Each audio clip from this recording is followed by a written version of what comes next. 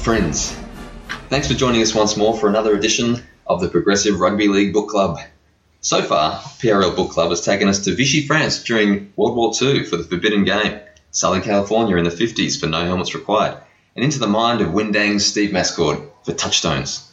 Today we go around the Rugby League globe as we talk the Rugby League World Cup.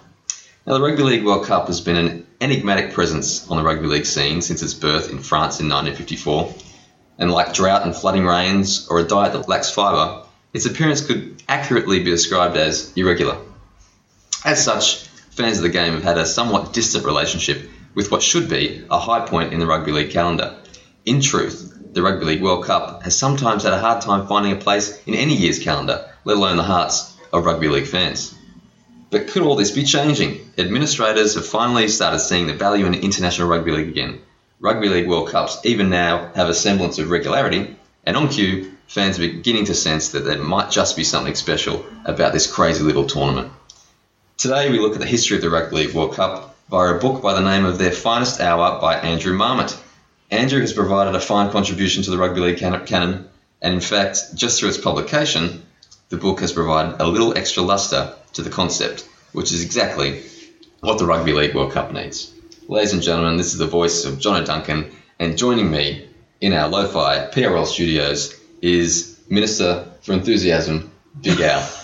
That's the title I've always wanted. So thank you, John. It's a pleasure to be here. I'd like to pick you up on one thing. Go for it. As you know, we've got a vast international audience. We do. I believe the residents of Southern California actually prefer for the region to be referred to now as SoCal. SoCal. So right. You just if you want to be in with the locals, that's what you would call it. So we took them to SoCal.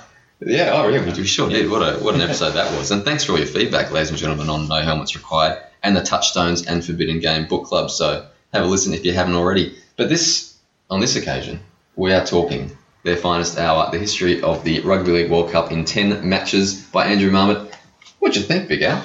I thought for the international rugby league enthusiasts, this is a rousing read. It really gets the blood pumping and the enthusiasm boiling. Is it could get even higher for a fella like me? But it's really a great. It's a great selection of 10 matches matches that were themselves great games, but they sit within these really interesting periods within the game, within the history of the World Cup itself. Yeah. We have great little tidbits of information, trivial style facts, and really interesting stuff to learn about the tournament that we know and love. Well, that's the thing, isn't it? It sells itself as the history of the Rugby League World Cup in 10 matches, but it's so much more. It's actually a handy little proxy for the history of international rugby league since the 50s. Yeah. And like you say, it brings to life not just the individual matches, but the World Cups that featured them, as well as giving a good context of the international scene in the years surrounding those games. Yeah. I would like to think of each match. Consider each chapter of the book is divided up into chapters of 10 matches. So consider each chapter an ice cream sundae, and within it you've got administrative chucking it around. You've got entrepreneurial. You've got backyard. You've got shenanigans, and you've got on-field controversy and all that sort of stuff. And then the cherry on top is the actual game itself. Yeah, exactly. Everything else, that's the ice cream and the sauce and the whipped cream, and some sort of textural element as well, which I find most Sundays need, like some Maltesers, peanuts if you're a classic man. Well, absolutely, and it also gives a bit of insight from a commercial sense of what worked and what didn't for each of those World Cups, especially for the World Cups over the past 30 years. So today, ladies and gentlemen, we're going to reflect on the book, but focus on a few World Cups in particular, and look at a few key moments and quirky anecdotes that kind of accompany them. So where should we start, Big? What do you think? I think we should start right at the beginning. Let's start at the beginning. Let's talk 1954, where it all began. And the first tournament, which was held in France, and it was Paul Barrière. Is that how you'd pronounce it? I just was in my head. I was saying it Bieri. Oh, yeah, all right. I'm going to go with my attempt. Barrière. He was the French Rugby League Federation president and former French resistance fighter in World War II. Came up with the concept. What a man! And it was a golden period for French Rugby League, where France was at its best. They were actually pushing the game forward, both on and off the field. And who can forget their 2-1 series triumph in Australia in 1951. They were playing rugby league no one had seen before, full of attacking flair and using their forwards not just as workers but as attacking weapons. That's what set them apart. And of course, Big, it was a miracle that France was in such a position at all, as it was so soon after rugby league was banned by the Vichy collaborationist government during World War II. Outlawed what, 14 years earlier or something like that? No, it would have been about 8, 10, 12 years. 10, yeah. Anyway. Whatever. Between 10 and 15 years. We can agree on that. So for France, the tournament was a triumph on so many levels. A, that rugby league existed and was backfiring. B, that the national team was world leading somehow. And C, that they convinced Great Britain and Australia to go along with the World Cup concept. Now, Big, you just think back to that period. Well, we weren't around, but you just marvel. Imagine France being a world power in rugby league. I think that's one of the things that, I mean, I would love to have seen that. I hope to live long enough to see that happen again. But I think it's lost on all modern day rugby league fans. So people that are our age or younger that follow the Parramatta Eels or the Melbourne Storm or whatever have no concept of France having a competitive team, one that was so good that could beat Australia on a regular basis. Yeah. And I think this book does a really good job of highlighting that. Yeah. And it's to the modern day rugby league fan, it's baffling. It's a scenario that you couldn't comprehend, France being a world power in the game. And they were favourites for the tournament, from what I can gather. They're obviously hosting the tournament. There were 4 teams: Great Britain, Australia, New Zealand joined them. And they made the final, and against them was a Great Britain team that seemingly was all over the shop. They had many players who weren't interested in playing at all. There were money issues. Players were banned for disciplinary issues on an earlier tour, which led to other players boycotting the national team. And Dave Ballantyne, a Scotsman, he was captain and coach. He was coach because they couldn't afford a coach. Mm-hmm. And upon their arrival in Paris for the World Cup, they got lost and actually didn't have any footballs. And there was no Google Translate back then as well. So. And they ended up training with a sock. Yeah. So this was a bit of a rabble. But amazingly, Great Britain ended up conjuring up an unlikely victory in what was French rugby league legend Puy Auber's only probably glaring hole in his otherwise stellar CV. Now, whenever I get a chance, I like to talk about Auber. What a character he was. He had great attacking flair. Go ahead. No. I was just going to say perhaps he's maybe France's Tommy Raudonikis. In the sort of in the cigarettes and in the cult figure status. Yeah. I don't think he bashed that many people. Or... No. On the field, no. Yeah. The cult figure status. Yeah, I mean, he had great attacking flair, an enormous boot, and sort of a laissez-faire attitude that sort of captured the imagination. Like I say, cult figure status around the world. He's sort of like a portly fellow. Picture Tommy Raudonikis with a French accent. Yeah, okay, fair enough.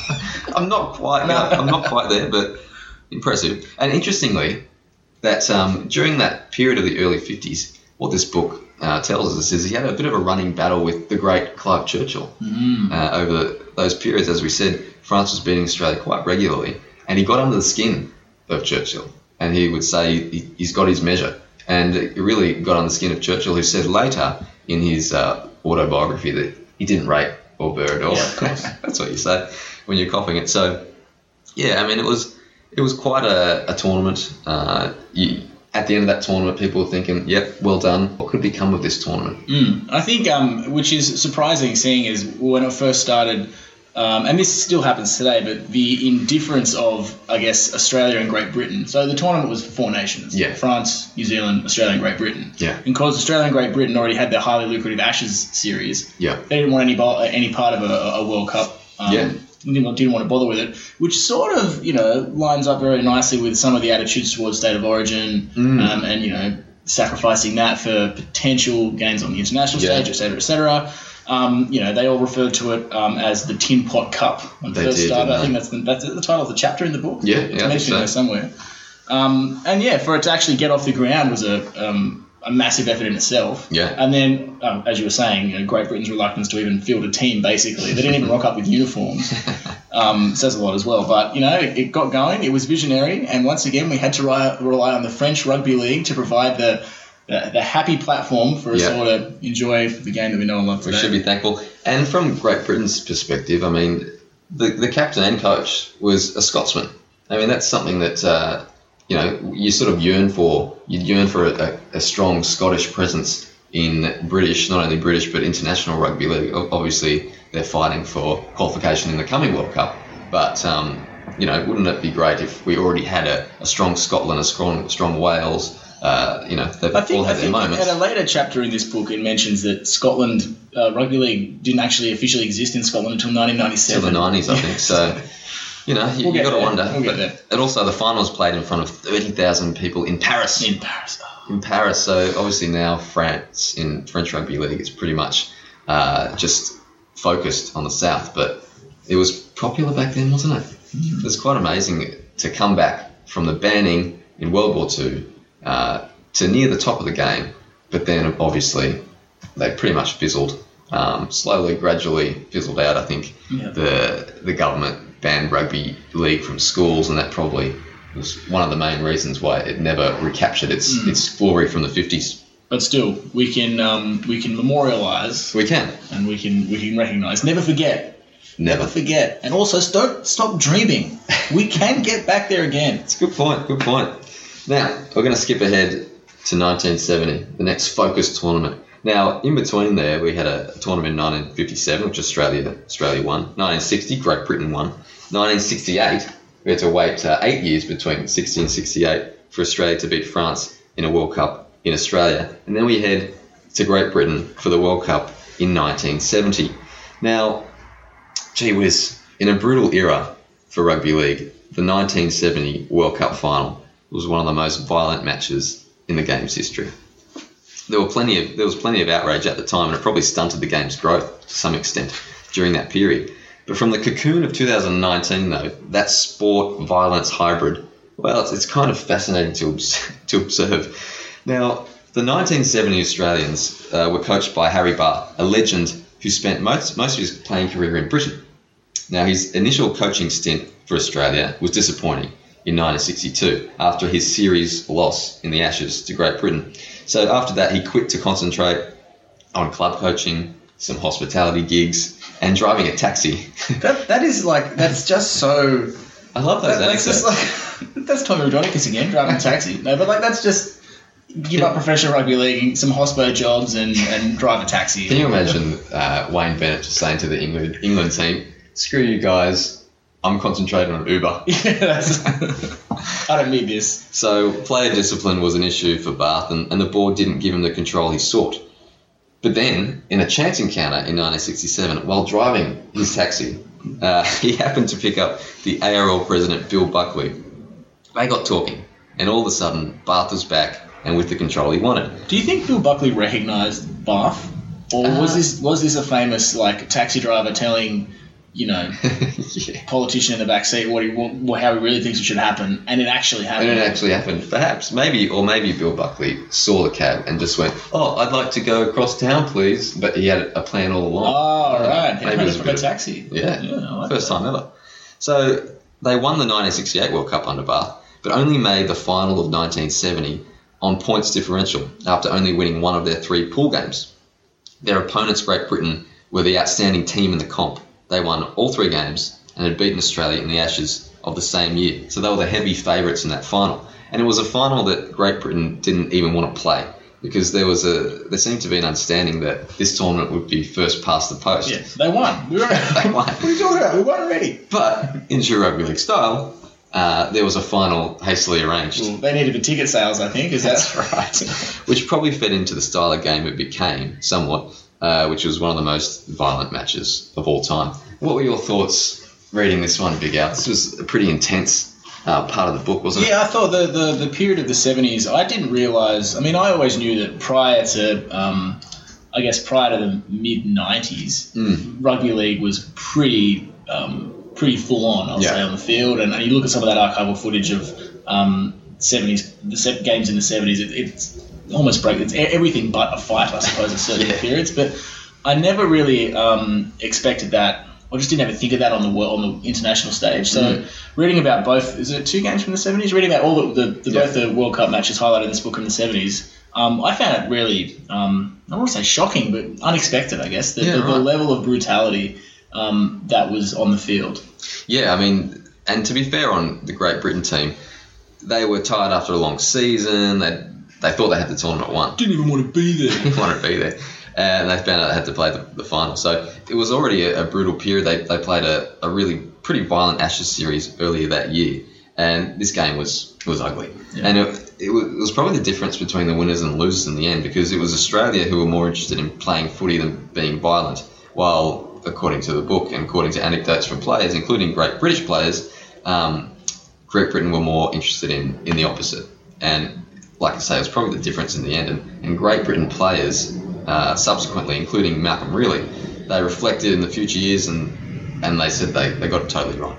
And after the game, when there were handshakes all around, except from one person, John Atkinson, who was a winger for Great Britain, who actually headbutted Australia's Eric Sims, which started an all-in brawl. Woo! Police had to get involved. Police involved. It was, that's great. So yeah, they obviously got it wrong. But some of the pain that some of the players had to play through, like we say, there was a lot of kicking and scrums, and I know Billy Smith and John O'Neill, they played with some massive leg gashes where you could actually see all the way to the bone. Oh, God. Imagine running on that. Imagine copping a tackle when you got that sort of gash. Exactly. Yeah. And so, like I said before, it probably stunted the growth of rugby league to an extent. I mean, the British press was all over that game saying it was a disgrace. It wasn't sport. It was just thuggery. But one little anecdote, you love these little anecdotes from the game, but in one of the most violent games of all time, the Australian player who scored a decisive try in the match was a Catholic priest. John Coots? Father John Coots. Isn't that amazing? And the stories about the violence of the game, but the players, they never did the rough stuff on him. I said, sorry, Father, all that sort of stuff. So, isn't that amazing? But they only didn't do the rough stuff on him because they knew that he was sent to hell. Oh, no, I cast thee out. It was because of his religious position, he could not act out in violence. So if they hit him, they knew he couldn't hit him back. So they're like, all right, fine, we're just not going to hit this guy. Yeah, so I just find that quite staggering. But then, of course, when somebody hit him, the Australian team turned around and... Yeah, that's right, they got him back. Clobbered the bejesus out of the field. Yeah, that's right. So that was 1970, a victory for Australia against Great Britain and against the Aussies, you would say. So, we've had 1954, the first World Cup. We've had 1970, probably the most violent. We're going to skip all the way to 1995. This is an interesting period of time, wasn't it? Put on your fluoro. Now, in between that time, we had 1972, where the last time Great Britain won a World Cup. We're going to save that one for our next book club, because that obviously is a focal period for Clive Sullivan. That's the focus of our next book club, which is True Professional by James Oddie. 1975, Australia beat England. In 1977, Australia beat England. And then there's a gap of 8 years. So if people have been paying attention, as I'm going through these World Cups, you can see it's not very regular. You're not getting a tournament every 4 years. It's a stop-start affair. It's a stop-start affair. You're going every 2 years if it's going well. Oh, it's not really making money. Let's do it in 8 years' time. But then we had a couple of tournaments in the 80s. That one that went from 1985 to 1988. So there's another administrative chucking it around. So instead of doing a tournament over 2 weeks, let's do it over 3 years. Which Australia won. They beat New Zealand at Eden Park in that final. And once again, there was a tournament from 1989 to 1992, which Australia beat Great Britain in that final. So we finally make it to 1995, and we've finally got an actual tournament again. And this was a period of time, ladies and gentlemen, in the early 90s preceding this tournament. International Rugby League was beginning to become big business again. Great Britain was rising after a dismal 1980s on the back of players like Gary Schofield, Ellery Hanley, Martin Offiah, Sean Edwards, and crowds were flocking to some great Ashes battles, as well as a tight 1992 final at Wembley, like I said, won by Australia. Then, in 1995, Super League happened, which made things somewhat complicated, particularly for the international game. Now, from an outsider's viewpoint, I might be wrong, English listeners, so correct me if I'm wrong. It seemed pretty straightforward for the rugby league in the UK. They needed cash, and News Limited provided it. They couldn't believe their luck, I imagined. In Australia, it was much more complicated. the game was actually in best ever shape. It was flying. And what unfolded was really a battle for the game's soul. It was emotional. And Big Al, it took a massive toll. We all know. And in unfortunate timing for the international game, in the midst of all this turmoil going on in Australia, there was a World Cup planned for the end of 1995. And the Australian Rugby League decided to send a squad sans any players signed to Super League. So that excluded, therefore, players from the Canberra Raiders, the Brisbane Broncos, the Canterbury Bulldogs, and Penrith Panthers. Now, I'm going to go through, Big Al, the premiers from 1989 to 1995. In 1989, Canberra beat the Tigers. Sorry to bring that up for you. Sure did. Someone told me that. 1990, they won again, beating Penrith. 91, Penrith beat Canberra. 92, 93, Brisbane. 94, Canberra does it again. 95, the Bulldogs. All these teams are Super League teams. Yeah. Right, so the point being, this was a massively under-strength Australian team. Now, of course, Australia has the depth of the earth. And like Andrew Marmot, who we talked to later, he says Australia had some very exciting young players, people like Andrew Johns, Brad Fittler. But still, you were missing out. The tournament, unfortunately, missed out on having the cream of the crop. But despite all that, it was actually a very exciting tournament.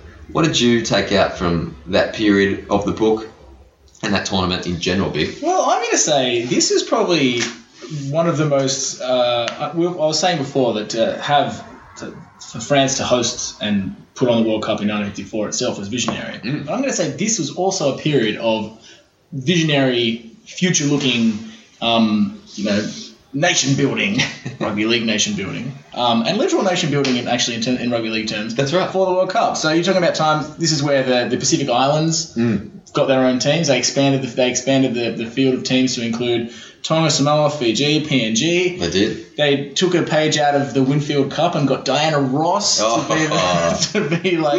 sing the song. Apparently she mimed. That doesn't matter. Come on, what are you doing? The Great Britain was split to become England.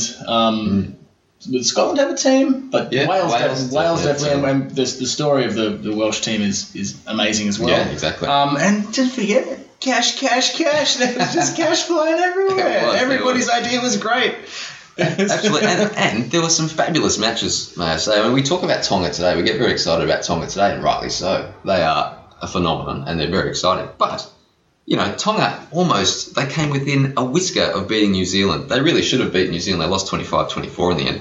And then you've got teams like Wales, like you mentioned. They made a stirring run to the semis, and that really got Welsh Rugby League going for a very short period of time. So Australia, in the end, they lost their first game of the tournament to England, then had to face New Zealand in a semi-final that really went down as one of the greats. I mean, this was a game that Australia was up, I think, by 14 points with not much time to go. New Zealand came back, had a kick to win the match from the sideline from one of the best kickers from that generation, Matthew Ridge, and he totally muffed it. He choked. Did he choke, or did he just, I don't know. Did he say choked? The kick was horrible. I mean, it's one thing to miss it by a shade, but to really... Just do it. Unfortunately, it's probably a bit of a choke. And reading the anecdotes that Andrew shares with us from Richie Barnett, he says, once that kick didn't make it, he sort of knew it was game over. So Australia won that game 30-20 in extra time, went on to win the final 16-8.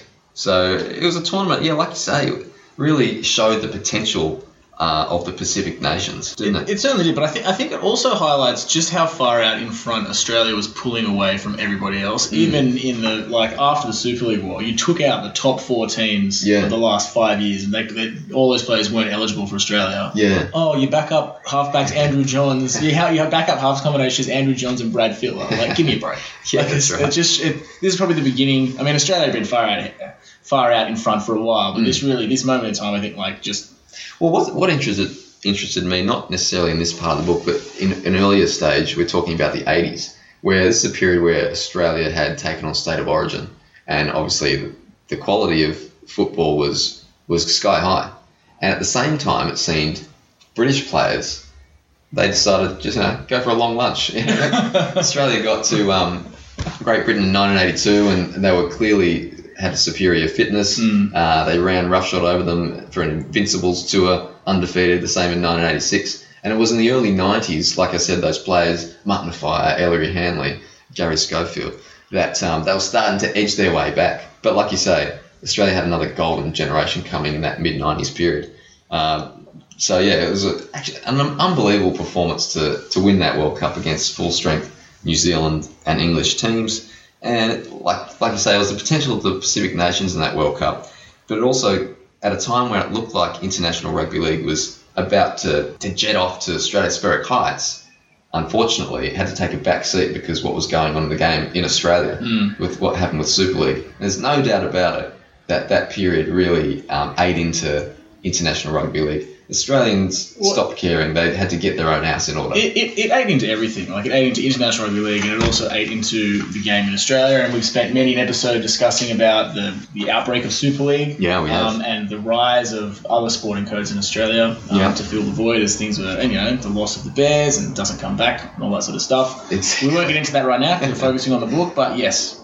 So, yeah, I mean, after that period, there was another tournament in 2000 where Australia beat New Zealand, and then another 8 years before the next one in 2008. So this is a pretty important tournament. So the World Cup in 2000, that fizzled. The International Rugby League, they aimed big. They took the game outside the heartlands to places like Glasgow, Edinburgh, Belfast, Dublin, and Twickenham. But they didn't really have the resources to pull it off.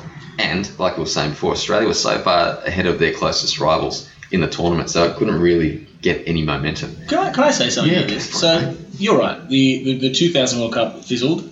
I think it was just all caught up in that, and I'm not making a jokey, it was caught up in the millennium hype. Like, back then, if you were doing something in the year 2000, it just had to be the best thing ever, because there was this idea that, like, I don't know, it's the millennium, it's got to have, robots have to play the ball, or everyone has to be served. Yeah. But I mean, look at it another way. It's good to have a crack. I mean, the problem was they didn't have... You've got to have a crack, but like you said, they probably overreached. Overreached, yeah. I think that's fair. They probably didn't have the resources either. But it was an interesting tournament. We had a listener tweet us as he knew we were doing this episode, and he was a bit bemused by the tournament. There was a New Zealand Maori team, which was in the World Cup, and he was a bit confused by that.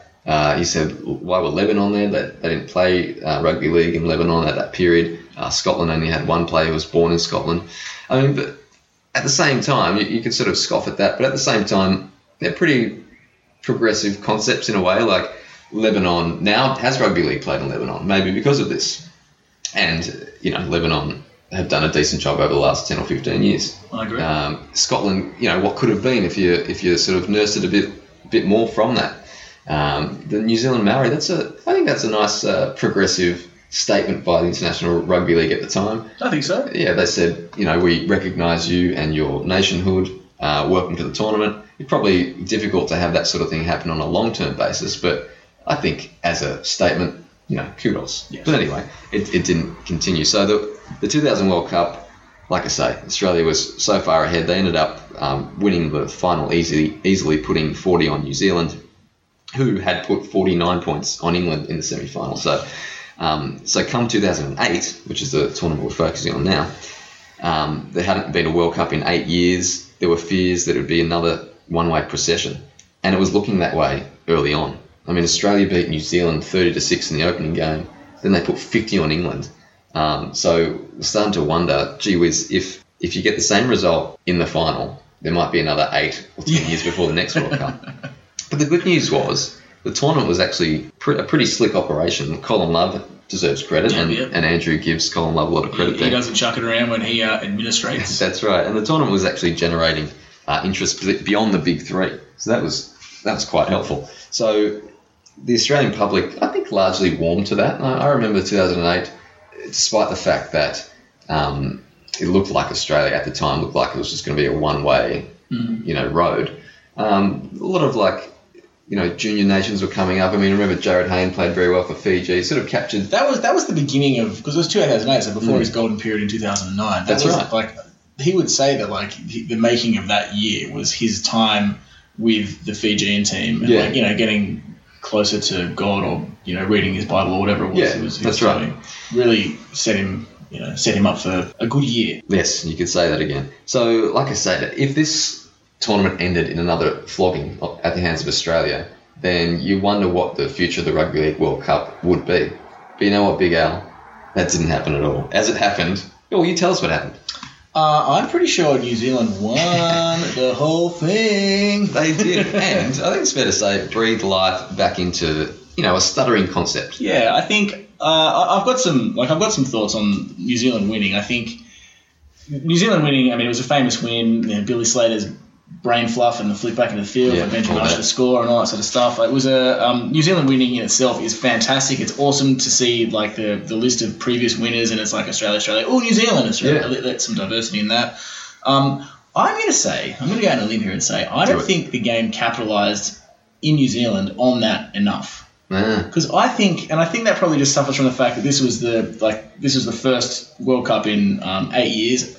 In 2000, no one in Australia gave two brass razzoos about the World Cup. I mean, I'm a huge league fan, and I barely remember that tournament. I do remember Matt Rogers' bleached blonde hair. Yeah, shocker. That's coming back. Have you seen? Have you noticed? Oh, really? I might start frosting those tips.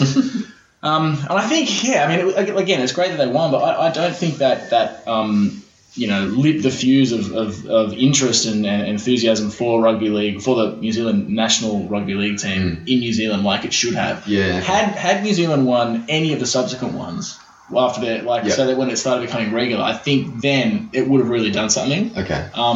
Because it was it was held in Australia, and again, me, massive league fan.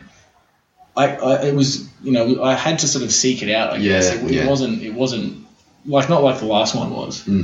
I think it's fair to say though that result might have saved the concept, because since then we had a tournament in 2013, and now it seems to be they finally got a consolidated place in the calendar for the Rugby League World Cup. We had one in 2017. There's one in 2021 coming up in Britain. There's one in 2025. Where's that one going to be held? We don't know. TBD. But the point depends on how many wealthy benefactors we can rustle up. Yeah, that's right. The point is, it's now a legitimate part of the calendar, and about time. If you treat it seriously, then as an administrator, then the public will treat it seriously. Yeah. And I think we're at a time now where there's a bit more depth in international rugby league. Players are keen to play for their country of ancestry. So I think the tweaking of the tier 2 nation, or how you can nominate to play for tier 2, tier 3 nation has really I guess added depth to the potential playing squad. But as we were saying before, each chapter is not necessarily only about the game. No, that's right. It's always about the layers of the sundae that sits in between. Yeah. And I reckon this one's got one of the best in the Roy Asatasi press conference to basically throw Gary Campbell under the bus. Oh, yeah. He's the worst. He's a terrible coach. Can't work with him. He's awful, and here's the reason why the New Zealand team is going so badly. That in itself would be like a wonderful little tasty morsel of standard rugby league deception. Yeah. But it's the fact that he had like a heart-to-heart with Gary Campbell the week before and said, "Don't worry, I've got I trust you as my coach, and I've got full faith in you. I think you're the right man for the job." Yeah. Then goes on live TV and tells the whole rugby league world that actually he sucks. Yeah, that's right. There was a bit where Gary Campbell reflects and said, he asked Roy Asatasi, "Do you think I can do the job?" Pretty direct question. The answer was yes. Yeah. Week later. And then, well, I think he was on holidays at the time as well. Yeah, that's Gary right. was having a nice relaxing break, and to have his captain front a live press conference to publicly state the team has no faith in the coach. That's outstanding. So, yeah, I mean, against all odds victory for New Zealand. This was obviously assisted, coached by Wayne Bennett, Stephen And that Ken. in itself is very visionary, very progressive. The idea that, because New Zealand, and I don't know if they still do, although no, they obviously don't anymore, but they wanted their coach to always be from New Zealand. Yeah. But the idea of getting a master coach from another country to come in, at least at the assistant level, I think is pretty... Hadn't been done that often before outside of the Scottish example. Yeah, well, exactly right. I mean, especially for the big nations. I mean, and England's taken a leap out of that book now, and they've got the master coach themselves now, don't they? So, I mean, that was that tournament and a wonderful period. And I just wanted to finish, Big Al, in 2013. I don't really want to go through the tournament too much, but there was one game that really lives in my memory. This was the semi-final between England and New Zealand, which, I tell you what, this was a game that really brought back memories for me, because I stayed up to watch it, like in the middle of the night. It was a game for Wembley. This is like being a kid again in the early 90s when I stayed up. My dad would let me stay up to watch the first half.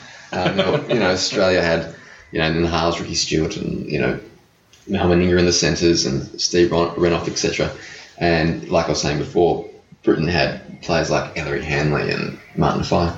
So this game, I was really excited to watch it, and so thrilled that it really lived up to all expectations. You had the battle between Sam Burgess and Sonny Bill Williams. It was one of the great rugby league battles, and Sam Burgess came out on top in that battle. Was enormous, was man of the match. But obviously the Kiwis won that match right on the buzzer with the Sean Johnson masterstroke. So, that just really brought back memories of my rugby league watching youth. So 2013, and that, Australia ended up winning the final easily against New Zealand, who seemingly played their final in the semi-final. So, my goodness gracious me. So, after all those World Cup anecdotes and World Cup stories and tournaments, how do you reflect on it, and how do you reflect on the book, and what are your thoughts after that sort of after my rugby league word salad? What a wonderful salad it is. What I take out of it is, and we've already raised the point. If it's a regular fixture, and is treated with the respect that a regular fixture deserves, then interest builds and success builds and desire from players builds, and it will become like a legitimate tournament on the world sporting stage. So, like the Rugby Union World Cup went through the same process. I think their first World Cup was, like the final of their first World Cup, I think was held at Concord Oval or something. But now look at it, it's enormous because it was just a regular thing. And I think you can see that we've had these periods of success, but it's never been standardized. So I think the last, like looking at the last three, 2008, 2013, 2017, every time it's getting bigger and bigger. Which makes me super, super hungry for 2021. But outside of that as well, like again, it highlights, like we keep going on and on gushing about French Rugby League, but without them, there'd be no World Cup. And it's pieces like this that I doubt no one in our audience is a regular rugby league fan. I totally understand that. I wish they were, but we've got to get it out amongst the punters, the guys who you talk Friday night footy with. Tell them about the story of French Rugby League. It's so important. Get them interested. And if we could get a commitment from the rugby league authorities out there, can they commit to us? I want to guarantee that in the future, Rugby League World Cups will be every 4 years, and be like a tournament that lasts, let's say, 4 weeks rather than 3 years. Can we not have one of those? So I'm pretty sure they'll be able to come to our terms on that. I think so. So I think that's all we have time for. Big, did you want to have anything else for us, or are you happy with that? No, I'm pretty happy with that. Like I said before, I'm just like, how long? What year is it? I don't want to date the podcast. That's right. But I'll it's not. It's sometime in the future.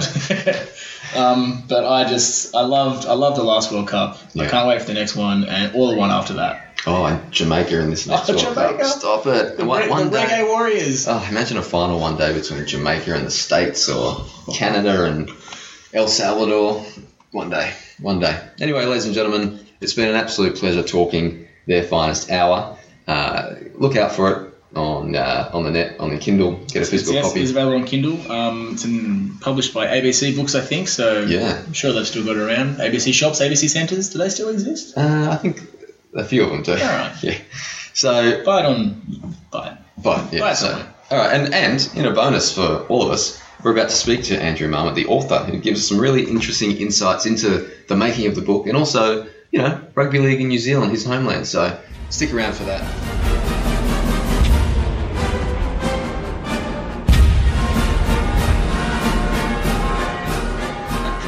Gentlemen, it is time to speak with the author of Their Finest Hour, and it's Andrew Marmot who's on the line. Hello, Andrew. G'day, fellas. How you going, mate? Very well. Well, there's always rugby league happening, isn't there? Even in the off-season. Even in the off-season. Where are we speaking to you from today? Well, technically, I'm at X-Golf in Mentone in Melbourne, which is a driving range simulation. Oh, right. Melbourne. That's exactly where I am right now. the beating heart of rugby league in this country, I'd say. It's the golf simulator in Melbourne. Andrew, a lot of people might not know who you are, so I thought it's a good opportunity for you to tell us about your rugby league story. It sounds like you've got a bit of a Kiwi accent there, and you're living in Melbourne. So how did you get into the game? Well, I got into it sort of through my family. So my dad used to like rugby league. His brother played in the local competition. And I always remember when I was younger, because rugby union obviously holds supreme viewing when you're in the winter over in New Zealand. But I always was attracted to rugby league, and I think it stemmed from Stacey Jones and Matthew Ridge and Graham Hughes. Jones back in the zone. Don't eat the Zupo.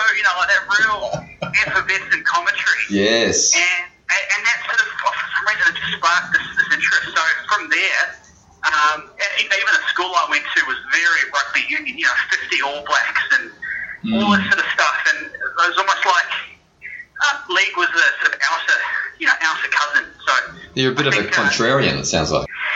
Yeah. Well, league certainly. That was kind of in the 90s. So that was before, or just as the Warriors were entering the Australian Rugby League. So it was kind of a new thing anyway. So that's what I remember.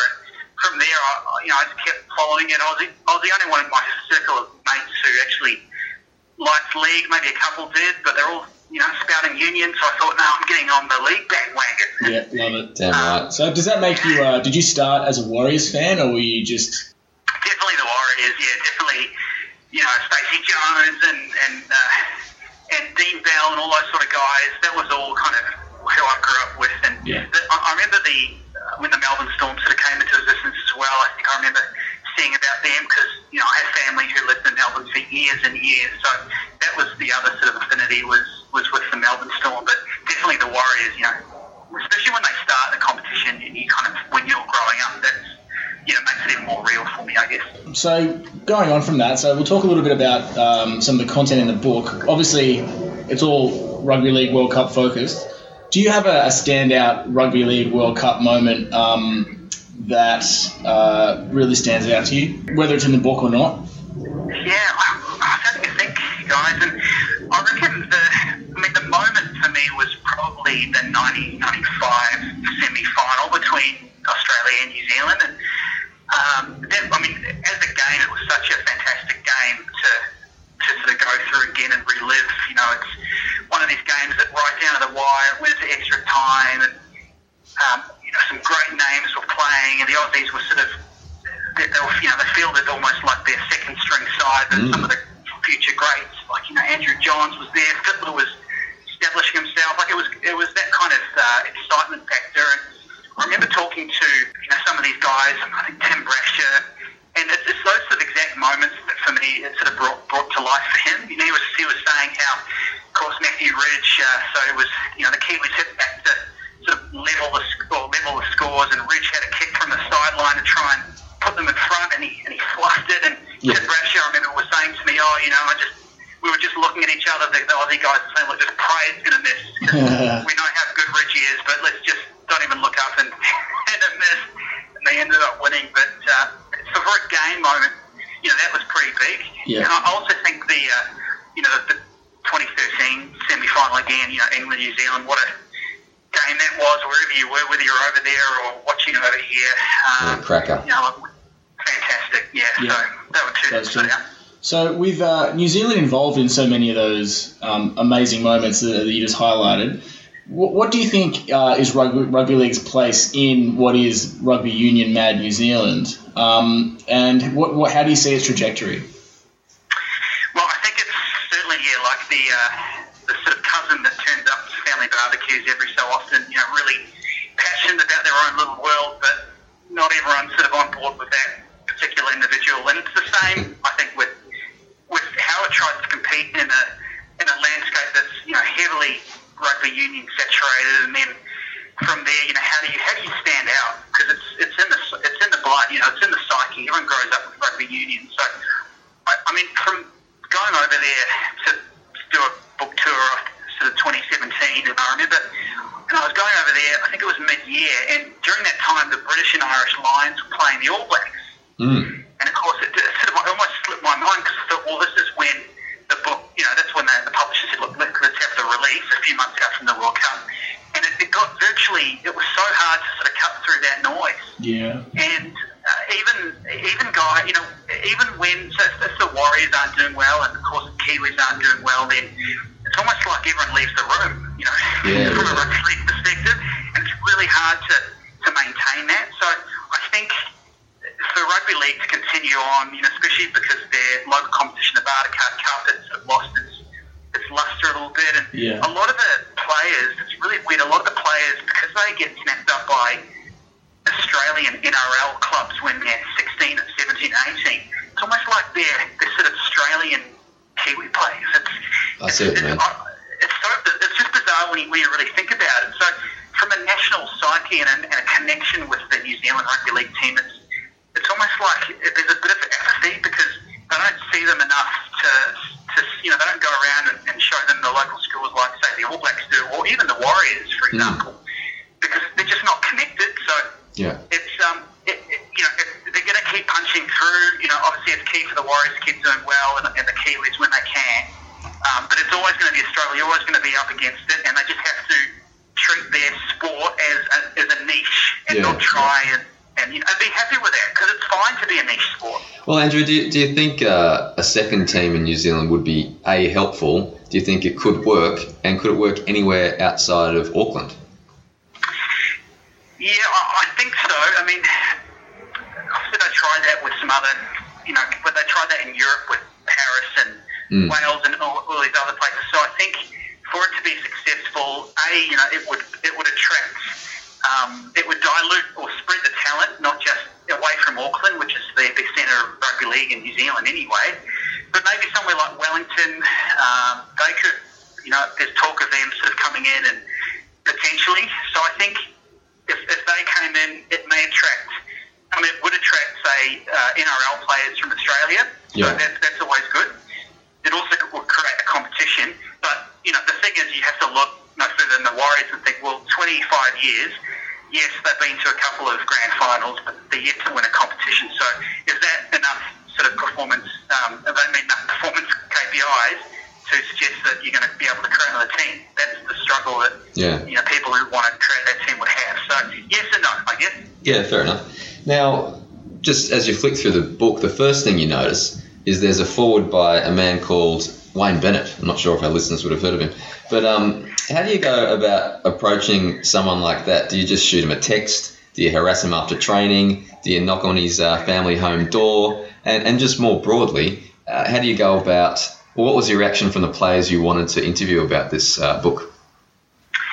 Well, your opening gambit there was pretty long, so I was going to slip in a joke about, I texted him, but you already said that, so I won't try and make a joke out of that.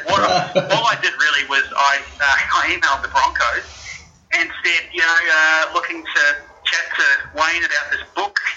Could he, I know that he loves international rugby league, we all know that. Would he be interested in writing something or having a quick interview about, his thoughts on, international game? Okay. And within 24 hours, I got a response saying, yeah, sure.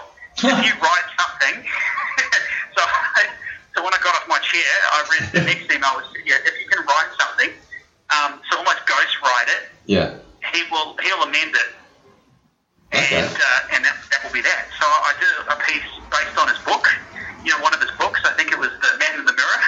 Oh yeah. It's a good read out there.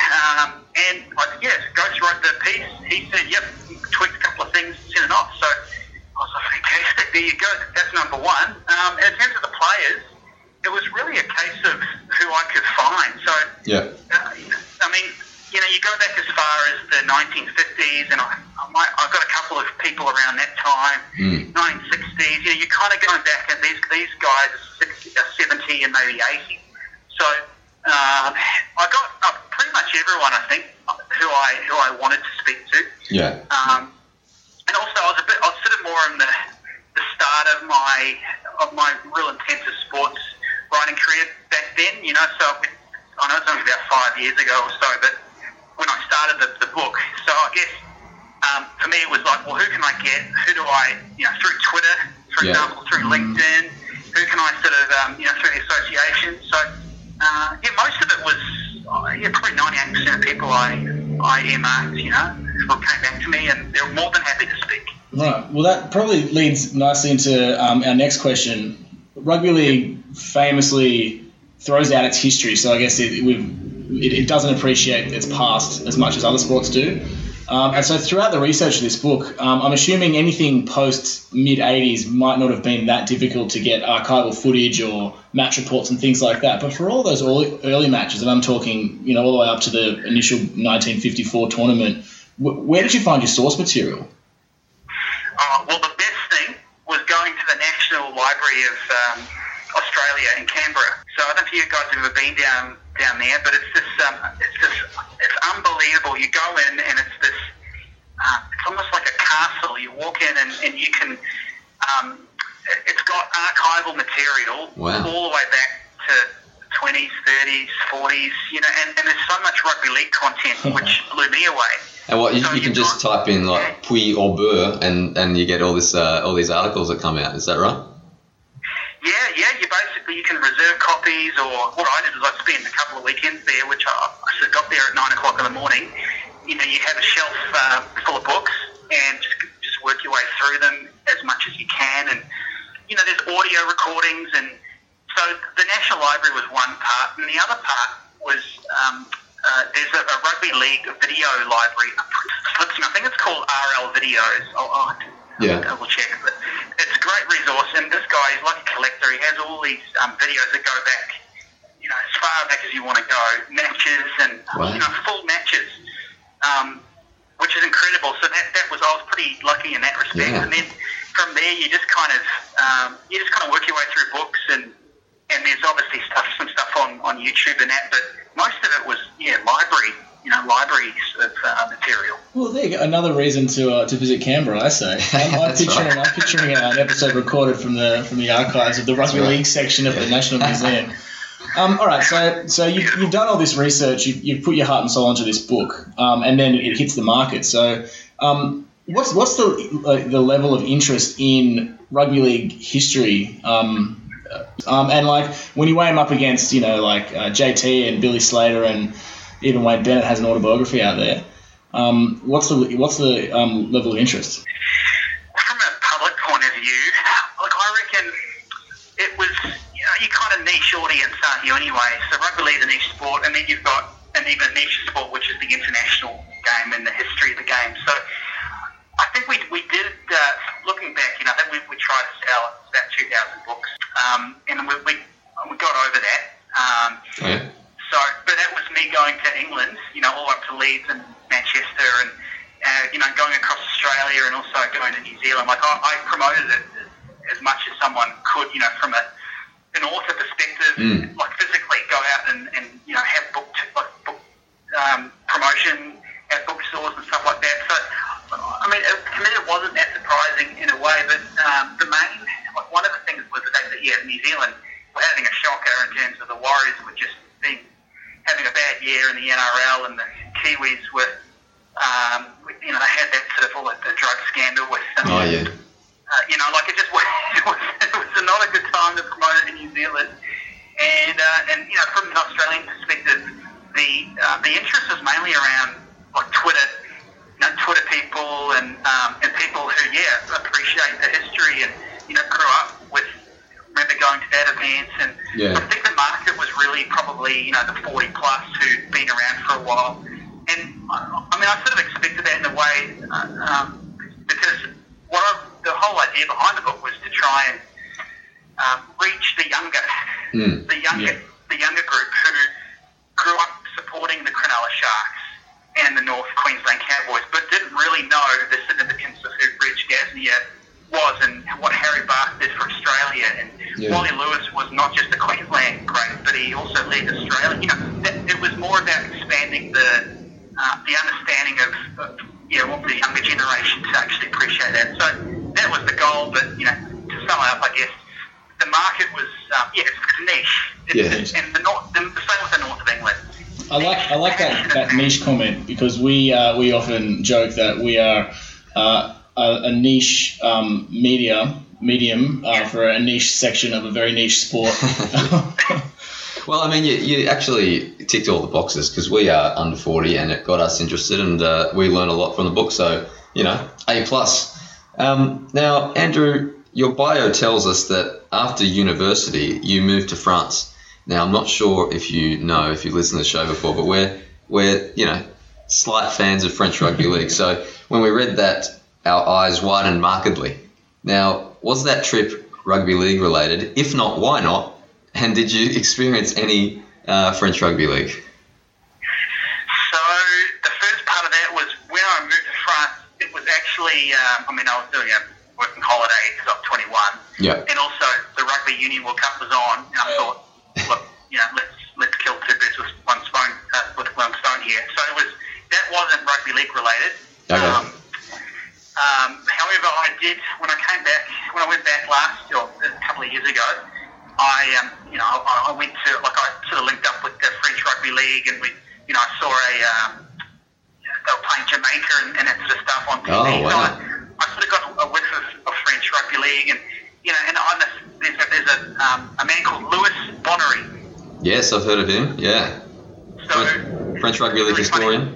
Exactly. Yes. So he is an author and historian. He loves the game he used to play. And when I was over in Perth covering for the NRL, the World Cup over there, I met him at a horse racing book tour. Oh, wow. Like a horse racing event. And there he was for the Men of League, the Australian sort of, and there he was, and I was blown away. Here's Louis Bonnery, the French Rugby League man. So that's probably my closest taste of French Rugby League. But that's pretty cool. I hope they get back. I hope within our lifetimes they can sort of get back even. They can at least win something. Yeah. Well, we're all hoping for a Toulouse promotion into the Super League, and that will kickstart what will be the re-emergence of French Rugby League on the international stage, like a phoenix from the ashes. We believe. So, Andrew, that's about all we have time for. We just want to say congratulations on the book. You've done a great job. We learnt so much about the history of the Rugby League World Cup and international rugby league in general since the 50s, because it's, as I said before, it's actually a handy little proxy for the history of the game since that period. So, well done. And, looking forward to seeing your next output. Thanks, guys. Thanks so much for having me on. Keep going well with the podcast. I think it's wonderful what you guys are doing. So you guys should be celebrated too. Good on you, mate. Cheers, mate. Thanks for your time. Love it. Thank you so much. Thanks, guys.